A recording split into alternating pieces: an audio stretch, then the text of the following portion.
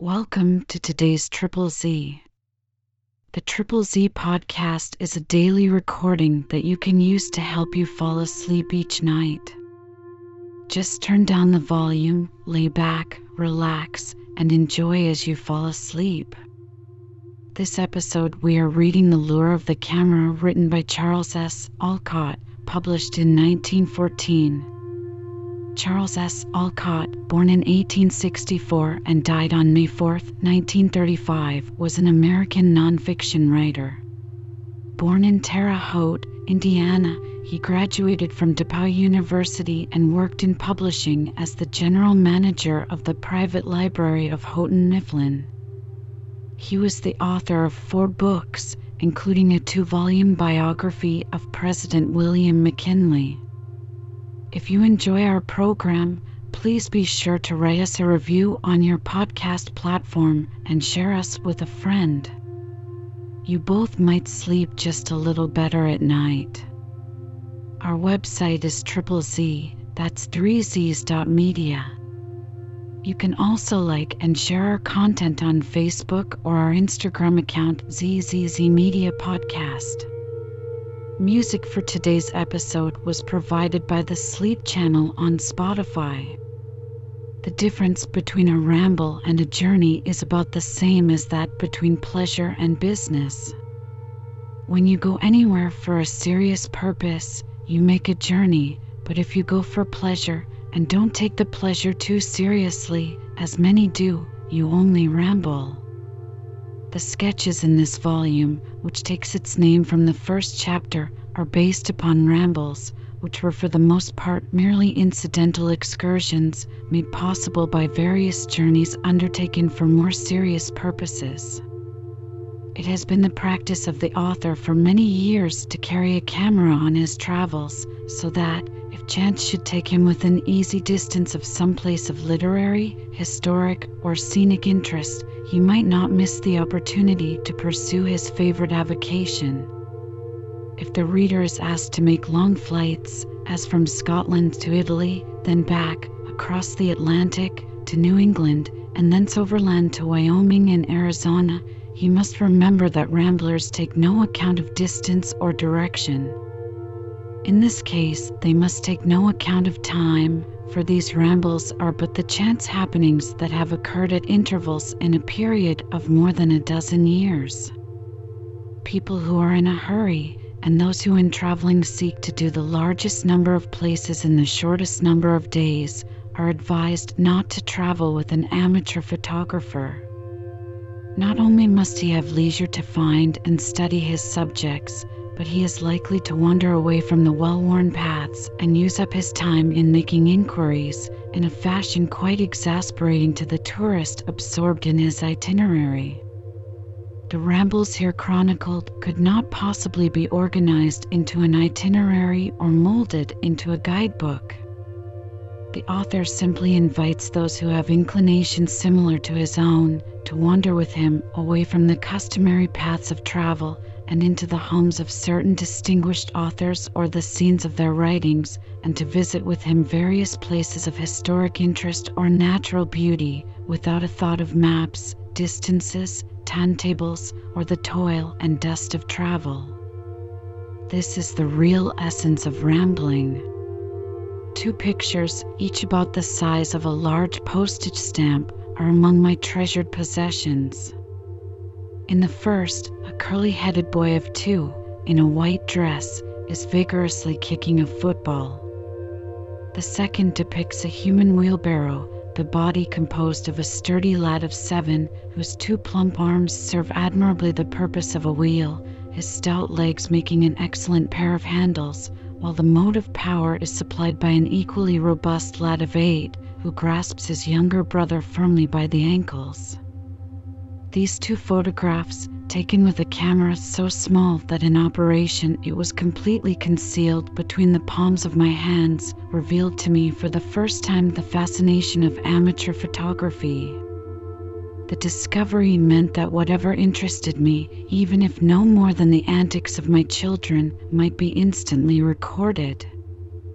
I had no idea of artistic composition, nor of the proper manipulation of plates, films, and printing papers. Still less did I foresee that the tiny little black box contained the germ of an indefinable impulse, which, expanding and growing more powerful year by year, was to lead me into fields which I had never dreamed of exploring, into habits of observation never before a part of my nature, and into a knowledge of countless places of historic and literary interest as well as natural beauty and grandeur, which would never have been mine but for the lure of the camera. The spell began to make itself felt almost immediately. I determined to buy a camera of my own, for the 2 infinitesimal pictures were taken with a borrowed instrument, and was soon the possessor of a much larger black box capable of making pictures 3¼ inches square. The film which came with it was quickly shot off, and then came the impulse to go somewhere. My wife and I decided to spend a day at a pretty little inland lake, a few hours' ride from our home. I hastened to the druggist's to buy another film, and without waiting to insert it in the camera, off we started. Arrived on the scene, our first duty was to load the new machine. The roll puzzled us a little. Somehow the directions did not seem to fit. But we got it in place finally and began to enjoy the pleasures of photography. Our first view was a general survey of the lake, which is nearly 12 miles long, with many bays and indentations in the shoreline, making a rather large subject for a picture only 3¼ inches square. But such difficulties did not seem formidable. The directions clearly intimated that if we would only press the button, somebody would do the rest, and we expected the intangible somebody to perform his part of the contract as faithfully as we were doing ours. Years afterward, chancing to pass by the British Museum, which stretches its huge bulk through Great Russell Street a distance of nearly 400 feet, we saw a little girl taking its picture with a Brownie camera. "That reminds me of dignity and impudence," said my wife, referring to Landseer's well-known painting which we had seen at the National Gallery that afternoon. This is the mistake which all amateurs make at first, that of expecting the little instrument to perform impossible feats. But to resume my story. We spent a remarkably pleasant day composing beautiful views. We shot at the bays and the rocks, at the steamers and the sailboats, and at everything else in sight except the huge ice houses which disfigure what would otherwise be one of the prettiest lakes in America. We posed for each other in picturesque attitudes on the rocks and in a little rowboat which we had hired. We had a delightful outing and only regretted when, all too soon, the last film was exposed. But we felt unusually happy to think that we had a wonderful record of the day's proceedings to show to our family and friends. That night I developed the roll, laboriously cutting off one exposure at a time and putting it through the developer according to directions. Number 1 was blank. Something wrong with the shutter, I thought, and tried the next. Number 2 was also blank. What can this mean? Perhaps I haven't developed it long enough. So into the fluid went another one, and this one stayed a long time. To my dismay, number 3 was as vacant as the others, and so were all the rest of the 12. Early the next morning, I was at the drugstore demanding an explanation. The druggist confessed that the film roll he had sold me was intended for another camera, but it ought to have worked on yours, he said.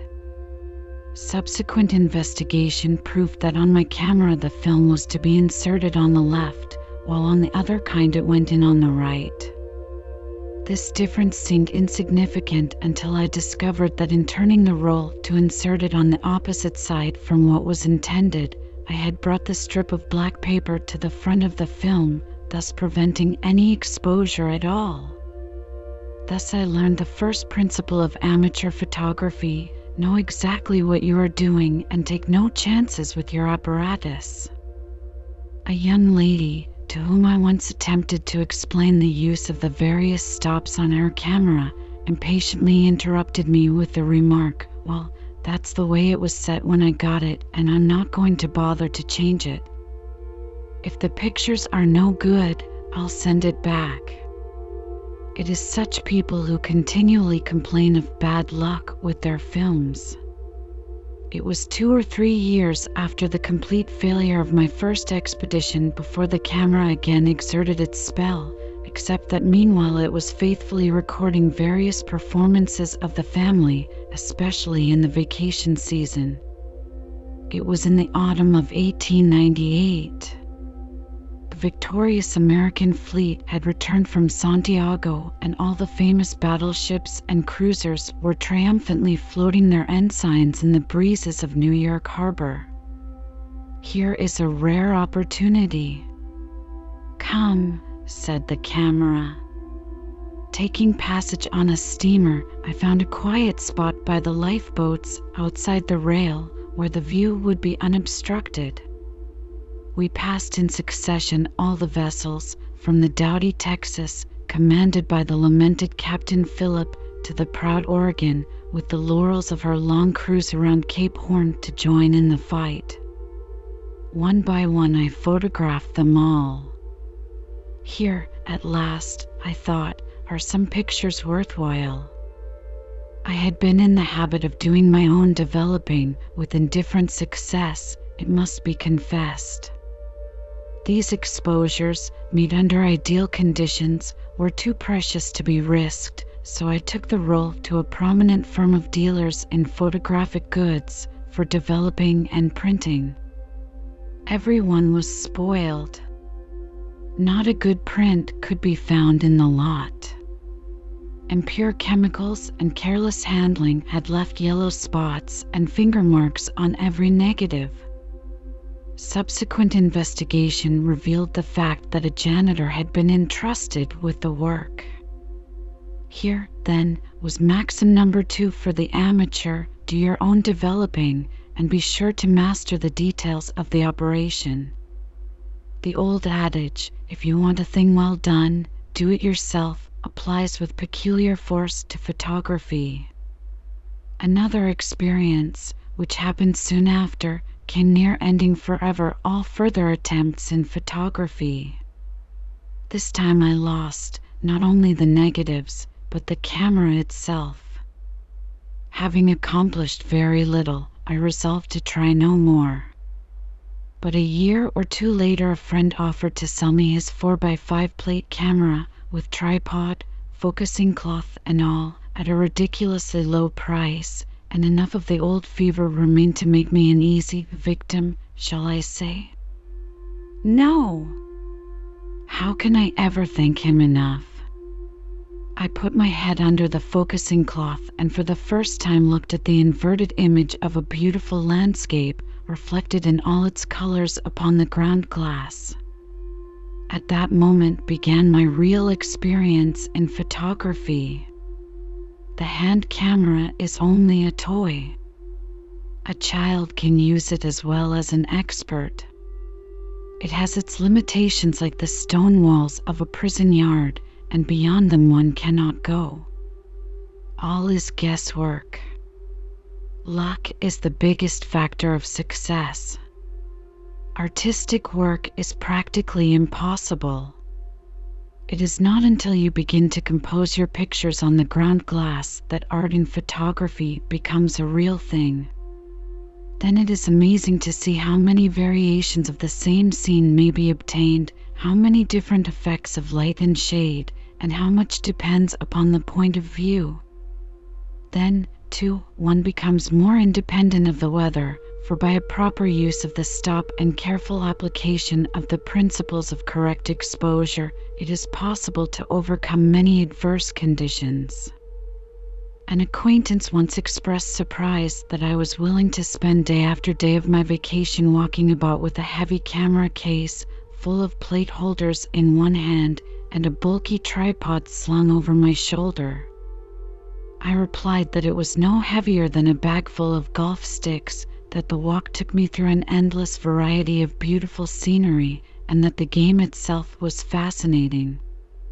Of course, my friend could not appreciate my point of view, for he had never paused on the shore of some sparkling lake to study the ripple of the waters, the varying shades of green in the trees of the nearest bank, the pebbly beach with smooth flat stones whitening in the sun, but looking cooler and darker where seen through the transparent cover of the shallow water, the deep purple of the undulating hills in the distance, and above it all the canopy of foamy cumulus clouds with flat bases and rounded outlines, and here and there a glimpse of the loveliest cerulean blue.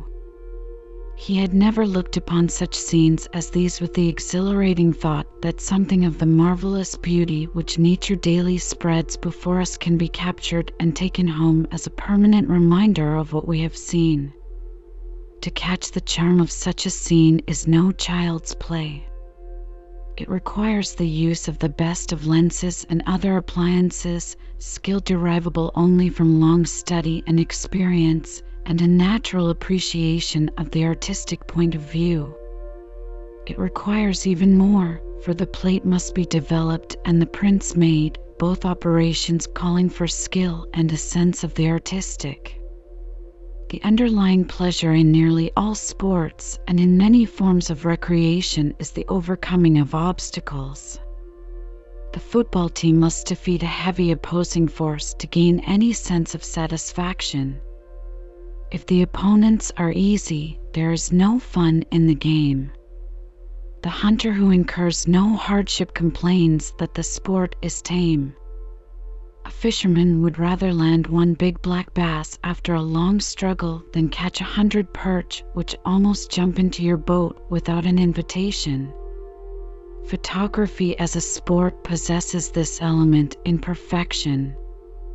Those who love danger may find plenty of it in taking snapshots of charging rhinoceroses or flashlight pictures of lions and tigers in the jungle.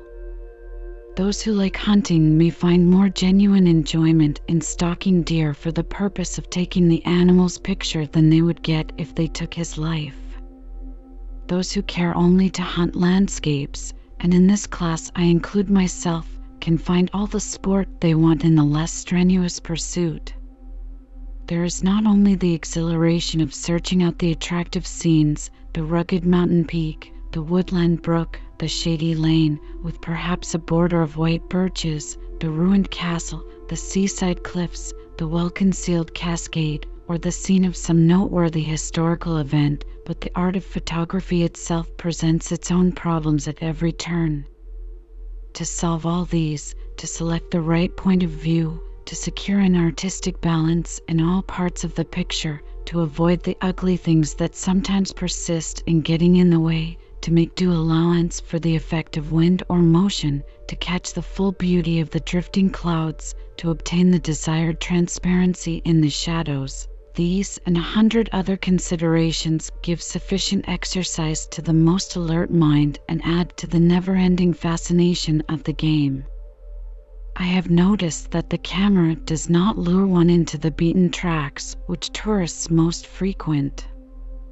It is helpless on the top of a crowded coach or in a swiftly flying motor car. It gets nervous when too many people are around, especially if they are in a hurry, and fails to do its work. It must be allowed to choose its own paths and to proceed with leisure and calmness. It is a charming guide to follow. I have always felt a sense of relief when able to escape the interminable jargon of the professional guides who conduct tourists through the various show places of Europe, and so far as it has been my fortune to visit such places, have usually left with a vague feeling of disappointment. On the other hand, when, acting under the spell of the camera, I have sought an acquaintance with the owner of some famous house and have proceeded at leisure to photograph the rooms and objects of interest, I have left not only with a sense of complete satisfaction, but with a new friendship to add to the pleasure of future memories. To visit the places made famous by their associations with literature and with history, to seek the wonders of nature, whether sublime and awe-inspiring, like the mountain peaks of Switzerland and the vast depths of the Grand Canyon, or restful in their sweet simplicity, like the quiet hills and valleys of Westmoreland, to see the people in their homes, whether stately palaces or humble cottages, to find new beauty daily, whether at home or abroad, in the shady woodland path, in the sweep of the hills and the ever-changing panorama of the clouds, to gain that relief from the cares of business or professional life which comes from opening the mind to a free and full contemplation of the picturesque and beautiful. These are the possibilities offered by amateur photography to those who will follow the lure of the camera. Emerson said of the English people, every one of these islanders is an island himself, safe, tranquil, incommunicable, and that it is almost an affront to look a man in the face without being introduced. Holmes, on the contrary, records that he and his daughter were received with nothing but the most overflowing hospitality and the most considerate kindness. Lowell found the average Briton likely to regard himself as the only real thing in a wilderness of shams, and thought his patronage divertingly insufferable. On the other hand, he praised the genuineness of the better men of England as so manly tender, so brave, so true, so warranted to wear. They make us proud to feel that blood is thicker than water. Longfellow met at dinner on 2 successive days what he called the 2 opposite poles of English character. One of them was taciturn, reserved, fastidious, and without power of enjoyment. The other was expansive, hilarious, talking incessantly, laughing loud and long. All of this suggests that in attempting to write one's impressions of the English or any other people, one must remember what I once heard a Western schoolmaster declare with great emphasis: some people are not all alike. I have but one impression to record, namely, that, almost without exception, the people whom we met, both in England and Scotland, manifested a spirit of helpfulness that made our photographic work delightful and led to the accomplishment of results not otherwise obtainable. They not only showed an unexpected interest in our work, but seemed to feel some sense of obligation to assist. This was true even of the policeman at the gate of the Tower of London, who, according to his orders, deprived me of my camera before I could enter. But upon my protesting, he referred me to another guardian of the place, and he to another, until, continuing to pass higher up, I was at last photographing everything of interest, including the beefeater who obligingly carried my case of plates. Whenever difficulties arose, these helpful people always seemed ready with suggestions. It seemed to be more than courtesy. It was rather a friendly sympathy, a desire that I might have what I came for, and a kind of personal anxiety that I should not be disappointed. An incident which happened at the very outset of our photographic experiences in England, and one which was responsible in large measure for much of the success of that undertaking, will serve as an example of the genial and sympathetic spirit which seemed to be everywhere prevalent. We had started to discover and to photograph, so far as possible, the scenes of George Eliot's writings, and on the day of our arrival in London, my wife had found in the British Museum a particularly interesting portrait of George Henry Lewis. She learned that permission to copy it must be obtained from the keeper of the prints, and accordingly, on the following morning I appeared in the great room of the museum where thousands of rare prints are carefully preserved. Sir Sidney Colvin, the distinguished biographer of Robert Louis Stevenson and the head of this department, was not in, but a polite assistant made note of my name and message, making at the same time an appointment for the next day. At the precise hour named I was present again, revolving in my mind the briefest possible method of requesting permission to copy the Lewis picture. Presently I was informed that Mr. Colvin wished to see me, and I followed the guide, mechanically repeating to myself the little formula or speech I intended to make, and wondering what luck I should have. The formula disappeared instantly as a pleasant-faced gentleman advanced with outstretched hand and genial smile, calling me by name and saying, "I have something I want to show you, if you would care to see it." Considerably surprised, I saw him touch a button as he resumed, "It's a picture of George Eliot, at least we think it is, but we are not sure. We bought it from the executor of the estate of Sir Frederick Burton, the artist." Here the attendant appeared and was instructed to get the portrait. It proved to be a large painting in watercolors of a woman's face, with remarkably strong, almost masculine features and a pair of eyes that seemed to say, "If any woman in the world can do a man's thinking, I'm that person." A letter received subsequently, in answer to my inquiry, from Sir Theodore Martin, who was a lifelong friend of the novelist as well as the painter, definitely established the fact that the newly discovered portrait was a study for the authorized portrait which Sir Frederick Burton painted. No doubt the artist came to realize more of the true womanliness of George Eliot's character, for he certainly softened the expression of those determined-looking eyes. After we had discussed the picture at some length, my newfound friend inquired about my plans.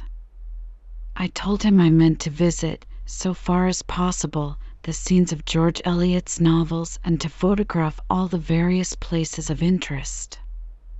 "Of course you'll go to Nuneaton?" he asked. "Yes," I replied, in a tone of assurance. "I expect to visit Arbury Hall, the original of Chevreau Manor." "I suppose, then, you are acquainted with Mr. Newdigate?" said he, inquiringly.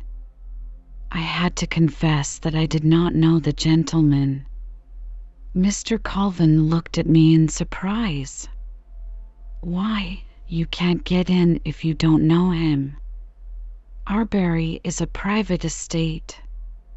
This remark struck me with stunning force.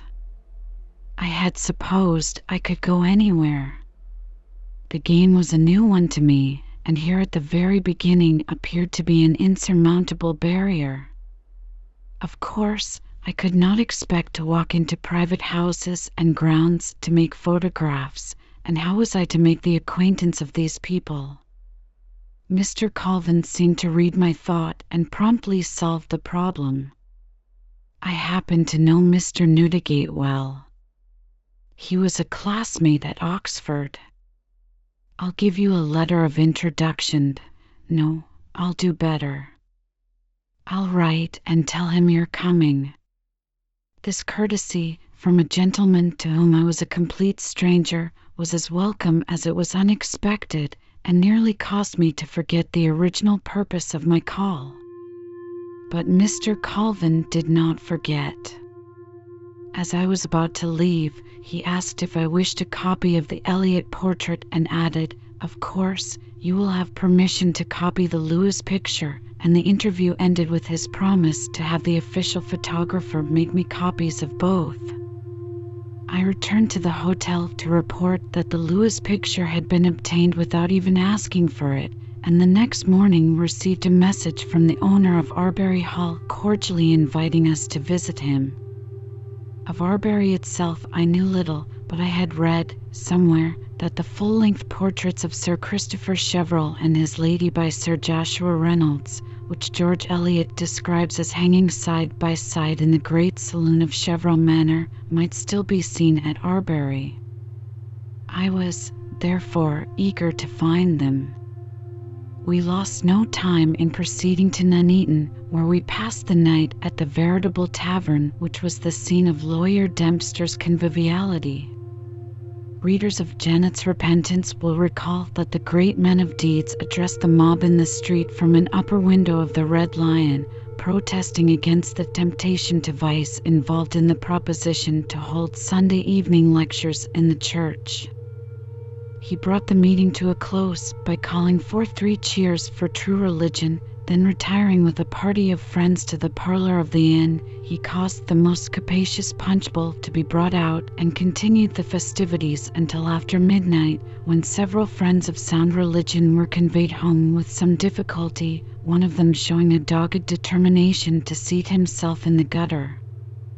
The Old Tavern, one of the few which still retain the old-fashioned arched doorways through which the coaches used to enter to change horses, boasts of having entertained guests no less distinguished than Oliver Cromwell and the immortal Shakespeare.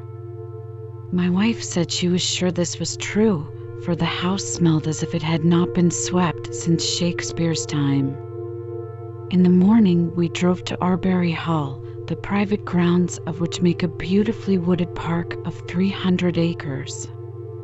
The mansion is seen to the best advantage from the opposite side of a little pool, where the surrounding trees and shrubbery are pleasantly reflected in the still water, where marsh grass and rushes are waving gently in the summer air, and the pond lilies spread their round green leaves to make a richer, deeper background for their blossoms of purest white. On a green knoll behind this charming foreground stands a grey stone mansion of rectangular shape, its sharp corners softened with ivy and by the foliage at either end. 3 great Gothic windows in the center, flanked on both ends by slightly projecting wings, each with a double-storied oriel, and a multitude of pinnacles surmounting the walls on every side, give a distinguished air to the building, as though it were a part of some great cathedral. This Gothic aspect was imparted to the mansion something over 100 years ago by Sir Roger Newdigate, who was the prototype of George Eliot's Sir Christopher Cheverel, and the novelist describes the place as if in the process of remodeling. We were cordially welcomed by the present owner, Mr. Newdigate, whose hospitality doubly confirmed our first impressions of British courtesy. After some preliminary conversation, we rose to begin a tour of inspection. Our host threw open a door, and instantly we were face to face with the 2 full-length portraits of Sir Christopher and Lady Cheverel, which for so long had stood in my mind as the only known objects of interest at Arbury. They are the work, by the way, not of Sir Joshua Reynolds, but of George Romney. George Eliot wrote from memory, probably a full score of years after her last visit to the place, and this is one of several slight mistakes. These fine portraits, really representing Sir Roger Newdigate and his lady, hang at the end of a large and sumptuously furnished room, with high vaulted ceiling in the richest Gothic style, suggesting in the intricate delicacy of its tracery the famous chapel of Henry VII in Westminster Abbey. The saloon, as the apartment is called, is lighted chiefly by a large bay window, the very one through which Sir Christopher stepped into the room and found various members of his household examining the progress of the unfinished ceiling. Looking out through these windows, our host noticed some gathering clouds and suggested a drive through the park before the shower. Soon his pony cart was at the door, drawn by a dainty little horse appropriately named Lightheart, for no animal with so fond a master could possibly have a care in the world. We stopped for a few minutes at Astley Castle, the Nebley Abbey of George Eliot, an old but picturesque mansion, once the residence of the famous Lord Seymour and his ill-fated protégée, Lady Jane Grey. Then, after a brief pause at the parson's cottage, we proceeded to Astley Church, a stone building with a square tower such as one sees throughout England. A flock of sheep pasturing in the enclosure suggested George Eliot's bucolic parson, the Reverend Mr. Gilfil, who smoked his pipe with the farmers and talked of shorthorns and sharrags and youse during the week, and on Sunday after Sunday repeated the same old sermons to the ever-increasing satisfaction of his parishioners. We photographed this ancient temple on the inside as well as outside, for it contains some curious frescoes representing the saints holding ribbons with mottos from which one is expected to obtain excellent moral lessons. Our next objective was the birthplace of George Eliot, a small cottage standing in one corner of the park. We were driving rapidly along one of the smooth roads leading to the place when the pony made a sudden turn to the right. I was sitting on the rear seat, facing backward, camera and tripod in hand. The cart went down a steep embankment, then up again, and the next instant I was sprawled ignominiously on the ground, while nearby lay the tripod, broken into 100 splinters. Scrambling to my feet, I saw the pony cart stuck tight in the mud of a ditch not far away, my wife and our host still on the seat, and nobody the worse for the accident except poor Lightheart, who was almost overcome with excitement. He had encountered some men on the road leading a bull, and quickly resolved not to face what, to one of his gentle breeding, seemed a deadly peril. Leading the trembling Lightheart, we walked back to the house, and in due season sat down to luncheon beneath the high-vaulted ceiling of that splendid dining room, which George Eliot thought looked less like a place to dine in than a piece of space enclosed simply for the sake of beautiful outline. A cathedral-like aspect is given to the room by the great Gothic windows, which form the distinguishing architectural feature of the building. These open into an alcove, large enough in itself, but small when compared with the main part of the room. The ecclesiastical effect is heightened by the rich Gothic ornamentation of the canopies built over various niches in the walls, or rather it would be, were it not for the fact that the latter are filled with life-size statues in white marble of a distinctly classical character. Opposite the windows is a mantel of generous proportions, in pure white, the rich decorations of which would not be inappropriate for some fine altar-piece, but Cupid and Psyche, standing in a carved niche above, instantly dissipate any churchly thoughts, though they seem to be having a heavenly time. After luncheon we sat for a time in the library, in the left wing of the building, examining a first folio Shakespeare, while our host busied himself with various notes of introduction and other memoranda for our benefit. As we sat in the oriel window of this room, the same in which Sir Christopher received the widow Hartop, we noticed what appeared to be magazines, fans, and other articles on the chairs and sofas. They proved to be embroidered in the upholstery. It is related that Sir Roger Newdigate, Sir Christopher Cheverel, it will be remembered, used to remonstrate with his lady for leaving her belongings scattered over his library.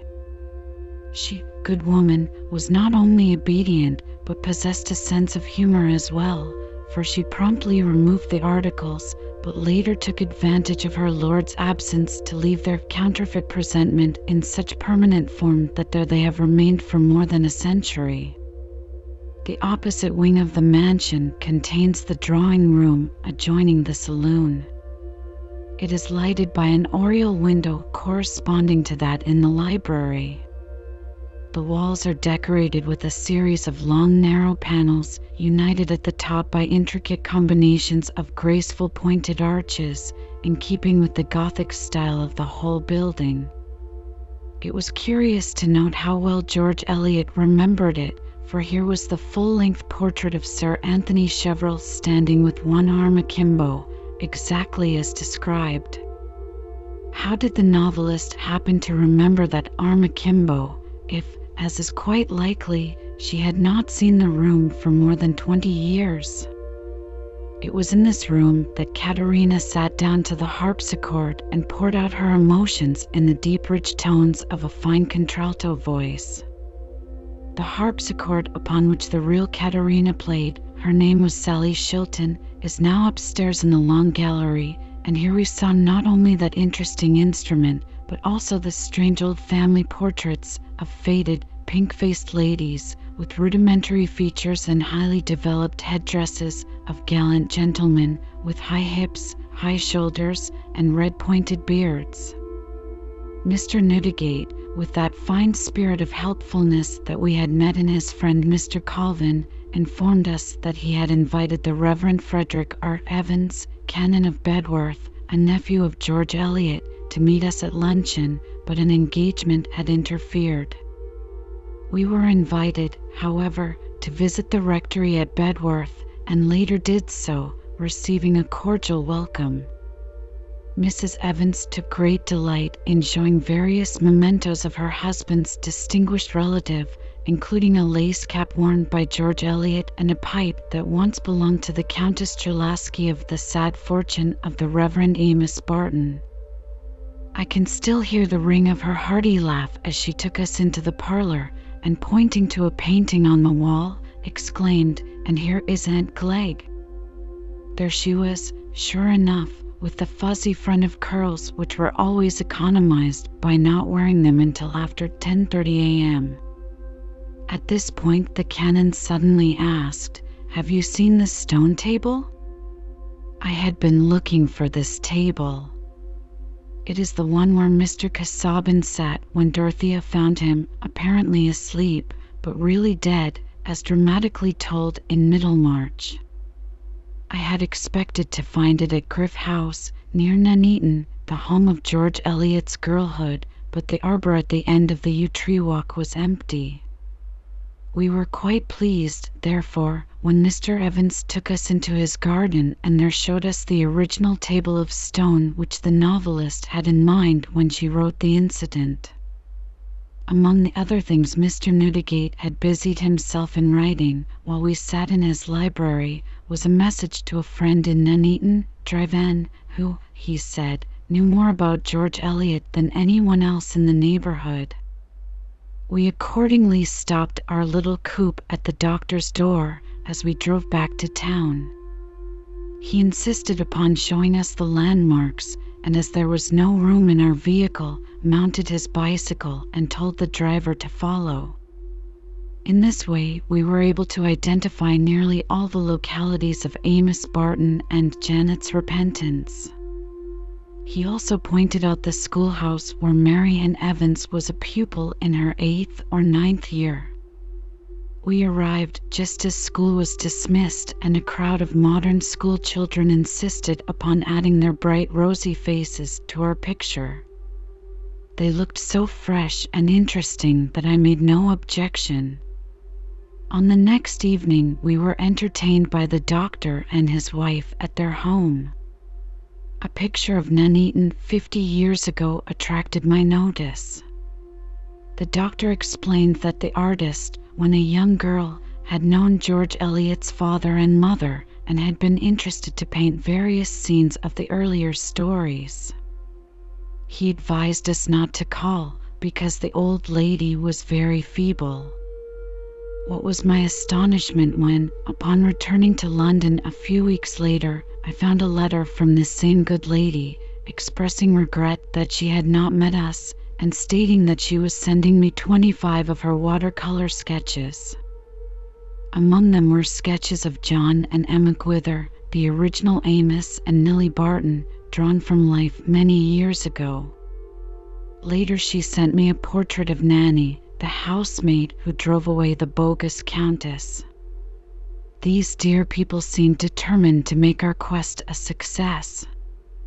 We now turned our attention to Adam Bede, traveling into Staffordshire and Derbyshire, where Robert Evans, the novelist's father and the prototype of Adam Bede, was born and spent the years of his young manhood.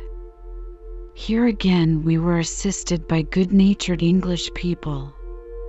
The first was a station agent. Just as the twilight was dissolving into a jet-black night, we alighted from the train at the little hamlet of Norbury with a steamer trunk, several pieces of hand baggage, a camera, and an assortment of umbrellas.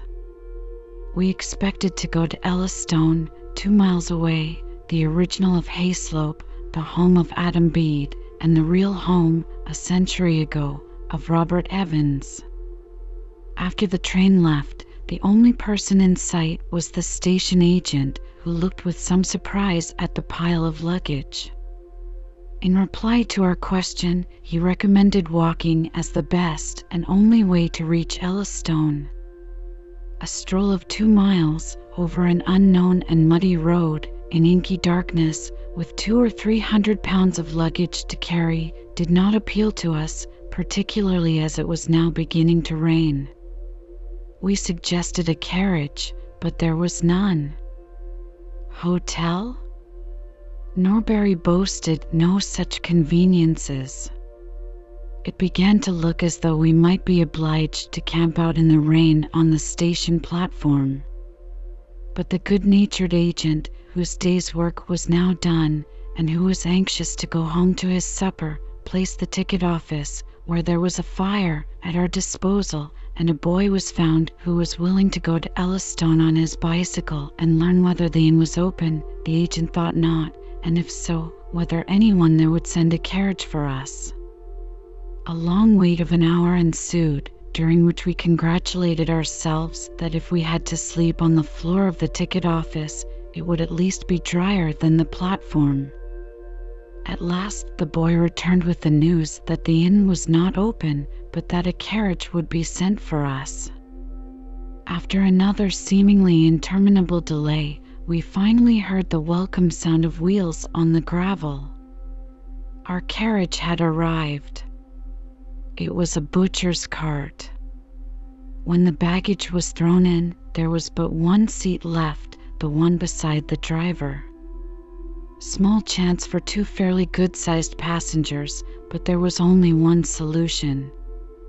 I climbed in and took the only remaining seat, while my niece automatically formed another one which my companion in misery promptly appropriated, and away we went, twisting and turning through a wet and muddy lane, so dark that the only visible part of the horse was his tail, the mud flying into our faces from one direction and the rain from another, but happy in the hope and expectation that if the cart did not turn over and throw us into the hedges, we should soon find a better place for a night's lodging than a country railway station. In due time we reached the inn, the very one before which Mr. Casson, the landlord, stood and invited Adam Bede to step in and take something. We were greeted with equal hospitality by the landlord's wife, who ushered us into the best parlor, kindled a rousing fire in the grate. English fires are not usually rousing, and asked what we would have for supper. By the time the mud had dried in nice hard lozenges on our clothing, an excellent meal was on the table. It disappeared with such promptness as to bring tears of gratitude to the eyes of the cook, none other than the hospitable landlady herself. We then found ourselves settled for the night in a large, airy, and particularly clean bedroom, the best chamber in the house.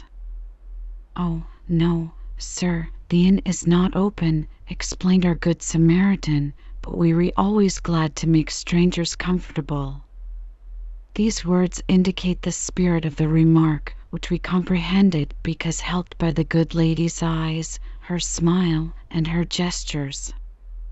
I cannot set down the exact words for the reason set forth by Mr. Casson, George Eliot's landlord of the Donnithorne Arms, who said to Adam, "They recur us talkers I this country, the gentry's hard work to understand I was brought up among the gentry, sir, and got the turn o' their tongue when I was a boy." Why, what do you think the folks here says for hev and you? The gentry, you know, says hev and you. Well, the people about here says Hannah ye. It's what they call the dialect as is spoke hereabout, sir. It was curious to note, when we explored the village the next morning, that Ellistone is even now apparently just the same little hamlet it was in the time of George Eliot's father. I had never expected to find the real Hayslope. I supposed, of course, that it would be swallowed up by some big manufacturing town. But here it was exactly as represented, except that Adam Bede's cottage has been enlarged and repainted, and a few small houses now occupy the village green where Dinah Morris preached. The parish church, with its square stone tower and clock of orthodox style, still remains the chief landmark of the village as it was on the day in 1801 when Robert Evans married his first wife, Harriet Poynton, a servant in the Newdigate family, by whom the young man was also employed as a carpenter. Mr. Francis Newdigate, the great-grandfather of our friend at Arbery, lived in Wooton Hall and was the original of the old squire in Adam Bede. This fine old estate was the Donnithorne Chase of the novel, and therefore we found it worthy of a visit. We found the fine old hoaks there, which Mr. Casson mentioned to Adam, and with them some equally fine elms and a profusion of flowers, the latter tastefully arranged about a series of broad stone terraces, stained with age and partly covered with ivy, which gave the place the dignified aspect of some ancient palace of the nobility. Much to our regret, the owner was not at home, but the gardener maintained the hitherto unbroken chain of courtesy by showing us the beauties of the place from all the best points of view. It has not been my intention to follow in detail the events of our exploration of the country of George Eliot, nor to describe the many scenes of varied interest which were gradually unfolded to us. I have sought rather to suggest what is likely to happen to an amateur photographer in search of pictures, and how such a quest becomes a real pleasure when the people one meets manifest a genuine interest and a spirit of friendly helpfulness such as we experienced almost invariably. There were some occasions upon which the chain of courtesy, to which I have previously referred, if not actually broken, received some dangerous strains, when great care had to be taken lest it snap asunder. There are surly butlers and keepers in England as elsewhere, and we encountered one of the species in the Lake District. I had called at the country residence of Captain, a wealthy gentleman and a member of Parliament. The place was celebrated for its wonderful gardens and is described in one of the novels of Mrs. Humphrey Ward. His High and Mightiness, the butler, was suffering from a severe attack of the grouch, resulting in a stiffening of the muscles of the back and shoulders. He would do nothing except inform me that his master was not at home. I could only leave a message and say I would return. The next day I was greeted by the same resplendent person, his visage suffused with smiles and his spinal column oscillating like an inverted pendulum. "Captain is extremely white sorry he can't meet you, sir. He's obliged to be in London today, sir, but he told me to say to you, sir, that you're to take everything in the house you want, sir." And then the important one gave me full possession while I photographed the most interesting rooms, coming back occasionally to inquire whether I wished him to move any articles of furniture, afterward hunting up the gardener, who in turn conducted me through the sacred precincts of his own particular domain. At another time, also in connection with Mrs. Ward's novels, I came dangerously near to another break. It was down in Surrey, whither we had gone to visit the scenery of Robert Elsmere. I knocked at the door of a little stone cottage celebrated in the novel, and was shown into the presence of a very old gentleman, who looked suspiciously, first at my card, and then at me, finally demanding to know what I wanted. I explained that I was an American and had come to take a picture of his house. He looked puzzled, and after some further scrutiny of my face, my clothes, my shoes, and my hat, said slowly, "Well, you people in America must be crazy to come all the way over here to photograph this house. I have always said it's the ugliest house in England, owned by the ugliest landlord that ever lived, and occupied by the ugliest tenant in the parish." Fortunately, he was not possessed of the oriental delusion that a photograph causes some of the virtue of an individual, or of a house, to pass out into the picture, and upon further reflection concluded that if a harmless lunatic wanted to make a picture of his ugly old house, it wouldn't matter much after all. Not infrequently it happened that the keepers in charge of certain places of public interest, while desiring to be courteous themselves, were bound by strict instructions from their superiors. In the year when we were exploring the length and breadth of England and Scotland in search of the scenes of Sir Walter Scott's writings, we came one day to a famous hall, generously thrown open to the public by the Duke of, who owned it. Here we found a rule that the use of stands or tripods would not be permitted in the building. Snapshots with hand cameras were freely allowed, but these are always more or less dependent on chance, and for interior views requiring a long time exposure are worthless. The Duke, apparently, did not mind poor pictures, but was afraid of good ones.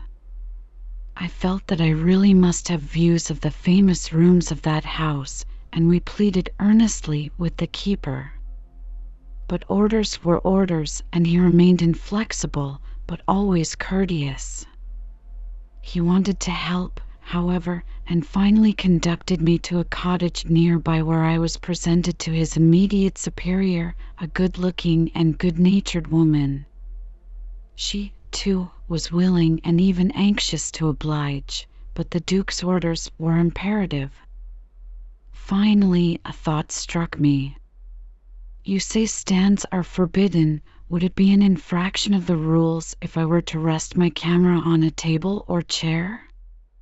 Oh, no, indeed, she quickly replied, then, calling to the keeper, said, John, I want you to do everything you can for this gentleman. John seemed pleased. He first performed his duty to the Duke by locking up the dangerous tripod where it could do no harm. Then, taking charge of us, he conducted us through the well-worn rooms, meanwhile instructing his daughter to look after other visitors and keep them out of our way. I rested my camera on ancient chairs and tables so precious that the visitors were not permitted to touch them, John kindly removing the protecting ropes. We were taken to parts of the house and garden not usually shown to visitors, so anxious was our guide to assist in our purpose. At last we came to a great ballroom with richly carved woodwork, but absolutely bare of furniture. Here the forbidden stand was sorely needed. My companion promptly came to the rescue. I'll be the tripod, said she. The hint was a good one, so, resting the camera upon her shoulder, I soon had my picture composed and in focus. Then, placing the camera on a convenient window ledge just above my head, and making allowance for the increased elevation, I gave the plate a long exposure, and the result was as good an interior as I ever made. This is one of the best parts of the game, the overcoming of obstacles. Without it, photography would be poor fun, something like the game of checkers I once played with a village rustic.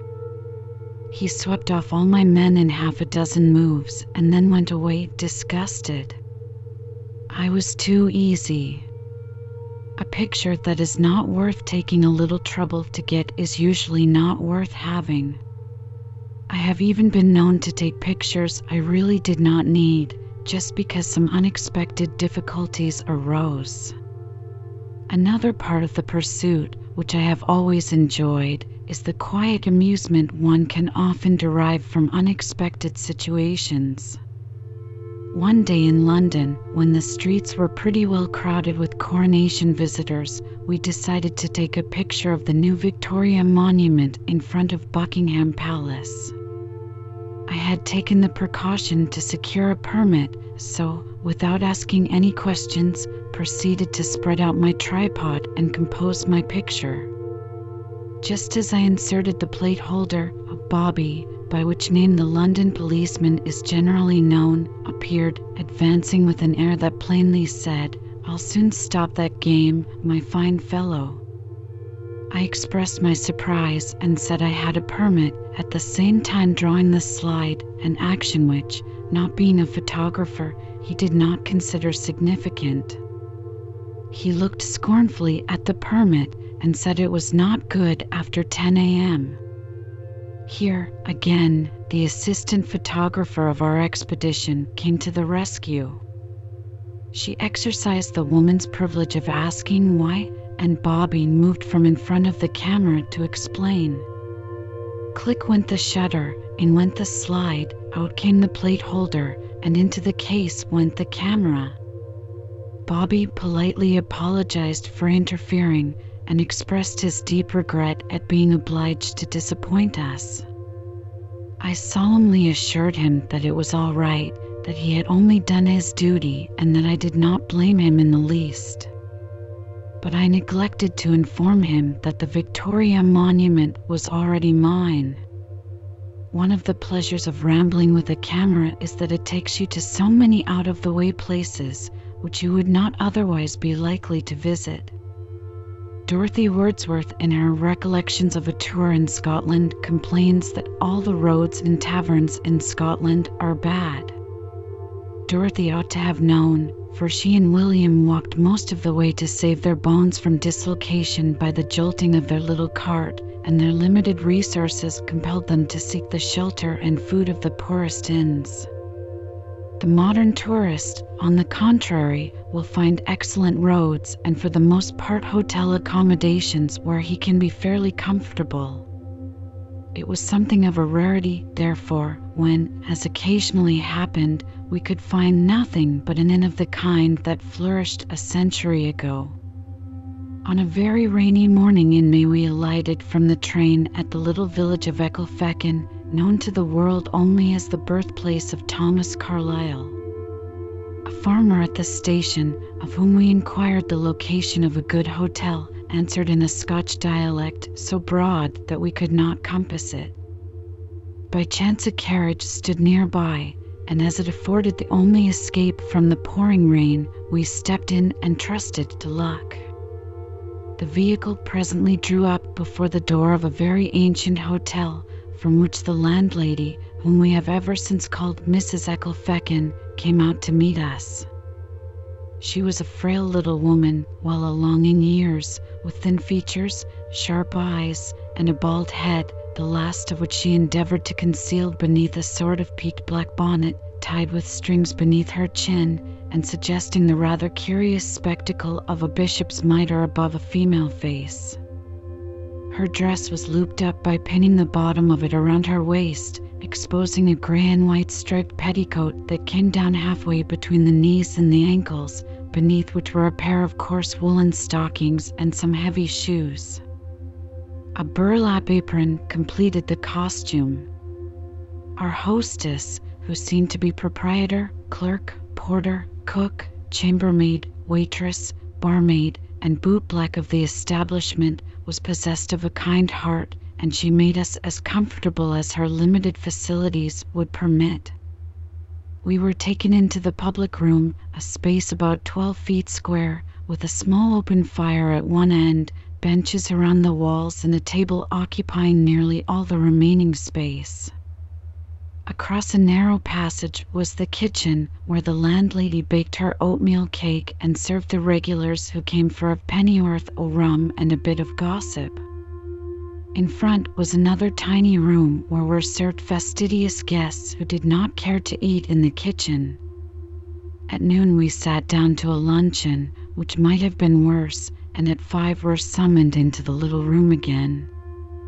We thought it curious to serve hard-boiled eggs with afternoon tea, and thinking supper would soon be ready, declined them.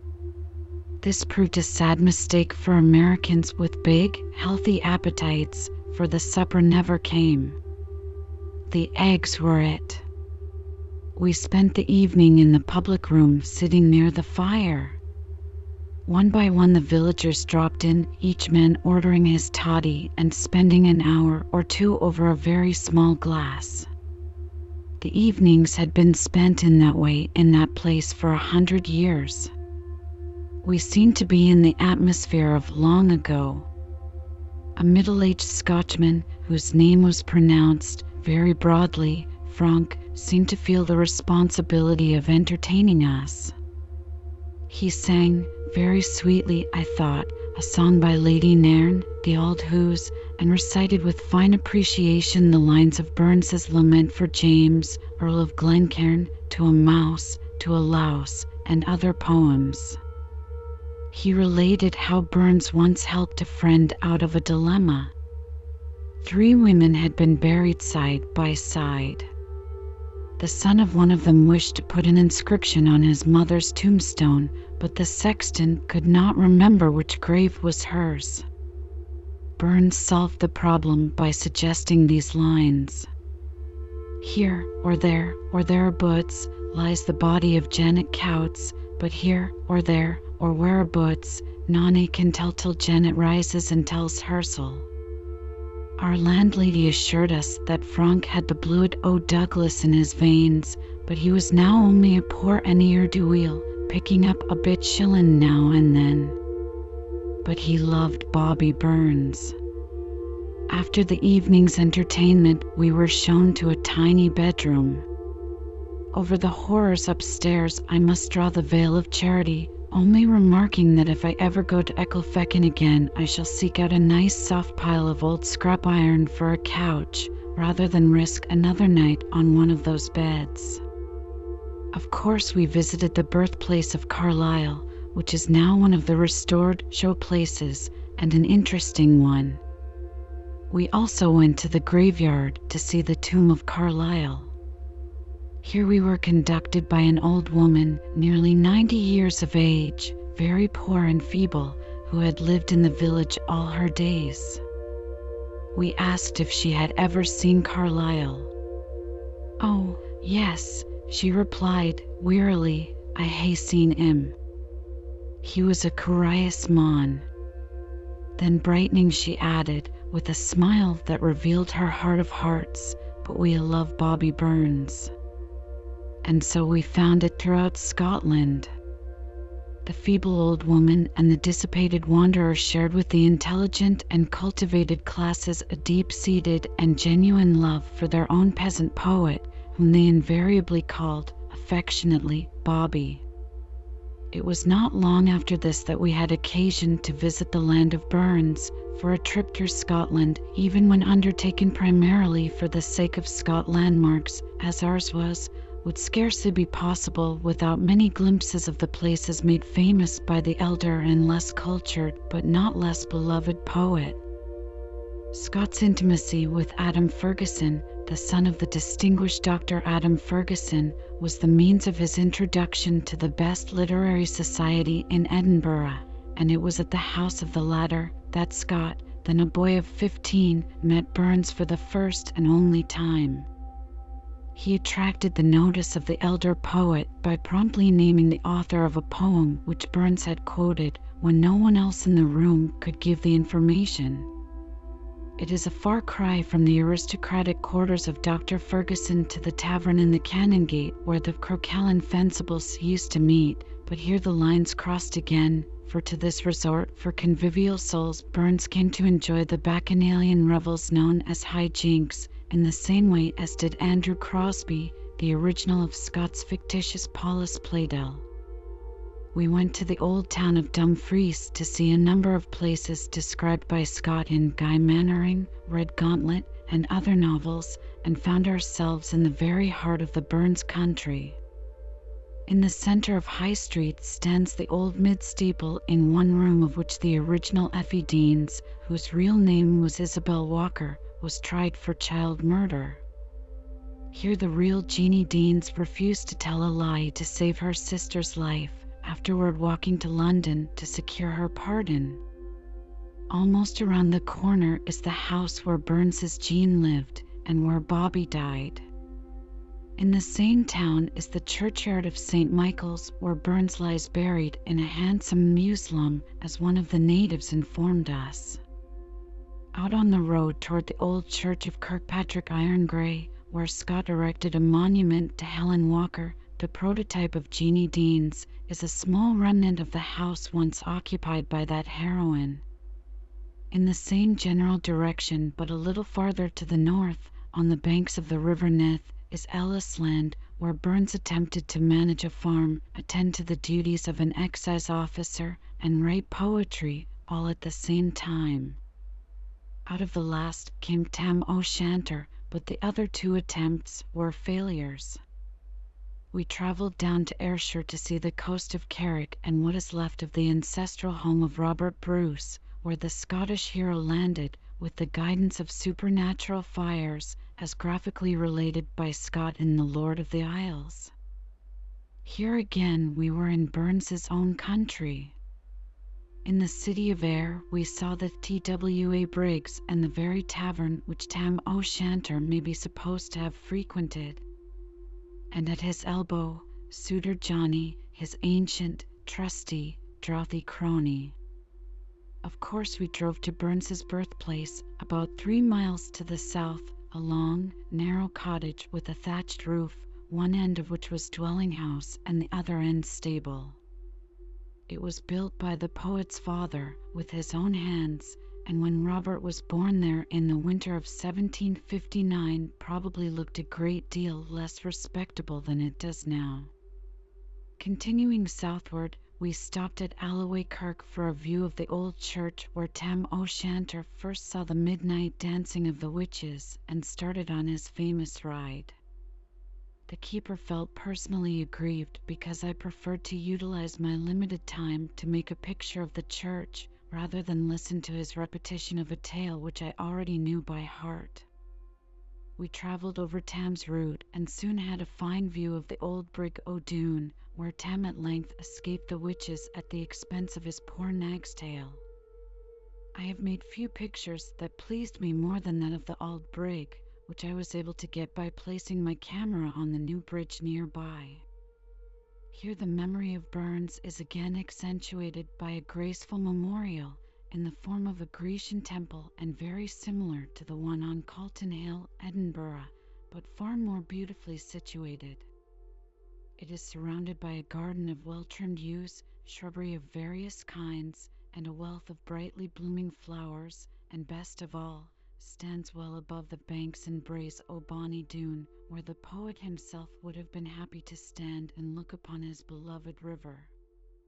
Whatever may have been Bobby's faults, and, poor fellow, they were many and grievous, there is nothing more beautiful than the mantle of love beneath which they have been concealed and forgotten.